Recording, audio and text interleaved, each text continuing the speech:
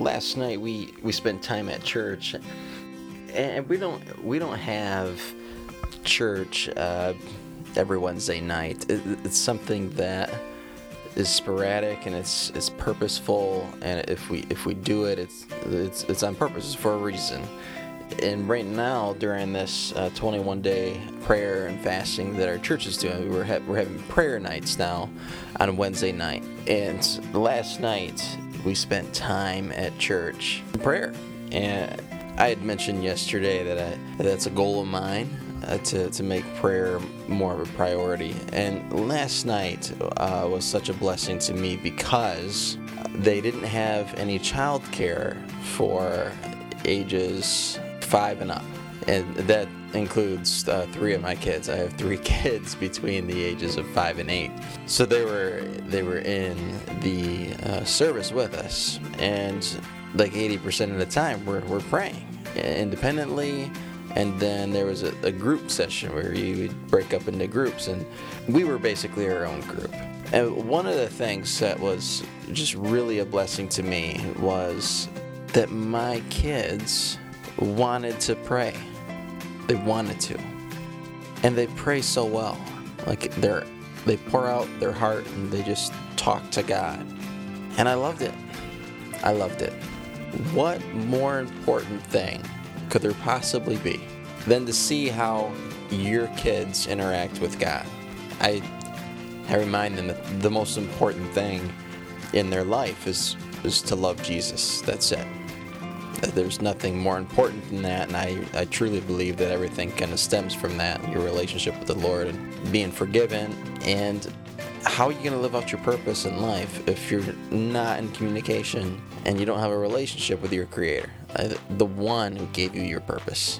And so I'm a firm believer that if you love Jesus, you'll spend time with Him and you'll grow a relationship, and that will in turn help you better understand your purpose and to be able to live it out. I was reading through Psalm 27 again today. The first few verses are ones that hit me. I've read several times today, and I just wanted to read them to you. Psalm 27, beginning in verse 1, it says, "The Lord is my light and my salvation. Whom shall I fear? The Lord is the stronghold of my life. Of whom should I be afraid? When evil men advance against me to devour my flesh, and when my enemies and my foes attack me, they will stumble and fall. Though an army besiege me, my heart will not fear.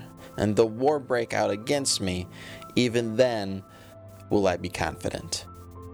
One thing I ask of the Lord, this is what I seek, that I may dwell in the house of the Lord all the days of my life."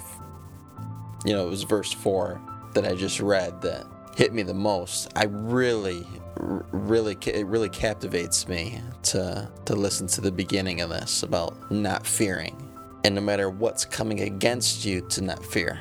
But I think that as a result, and that happens with confidence in the Lord, and that confidence I think comes from right here, verse 4, to dwell in the house of the Lord. I'm not really that good at defining words. For the sake of time, I haven't gone into studying this passage. But to dwell in the house of the Lord. As I read that, I repeated dwell over and over. Like that's something that I want. I want to dwell, to spend time, to be immersed, to dwell in the house of the Lord, in His presence. And for what it's worth, those are my thoughts today. I'm so glad you're listening in, and if you're encouraged at all, I'd love for you to contact me. It's one of my favorite things when people reach out. You can find me at just Instagram or Facebook or my website at dailychristianpodcast.com. So appreciate you guys. Hopefully you're encouraged, and above all else, I hope that you're making God a priority in your life. Thank you so much, and have a great day.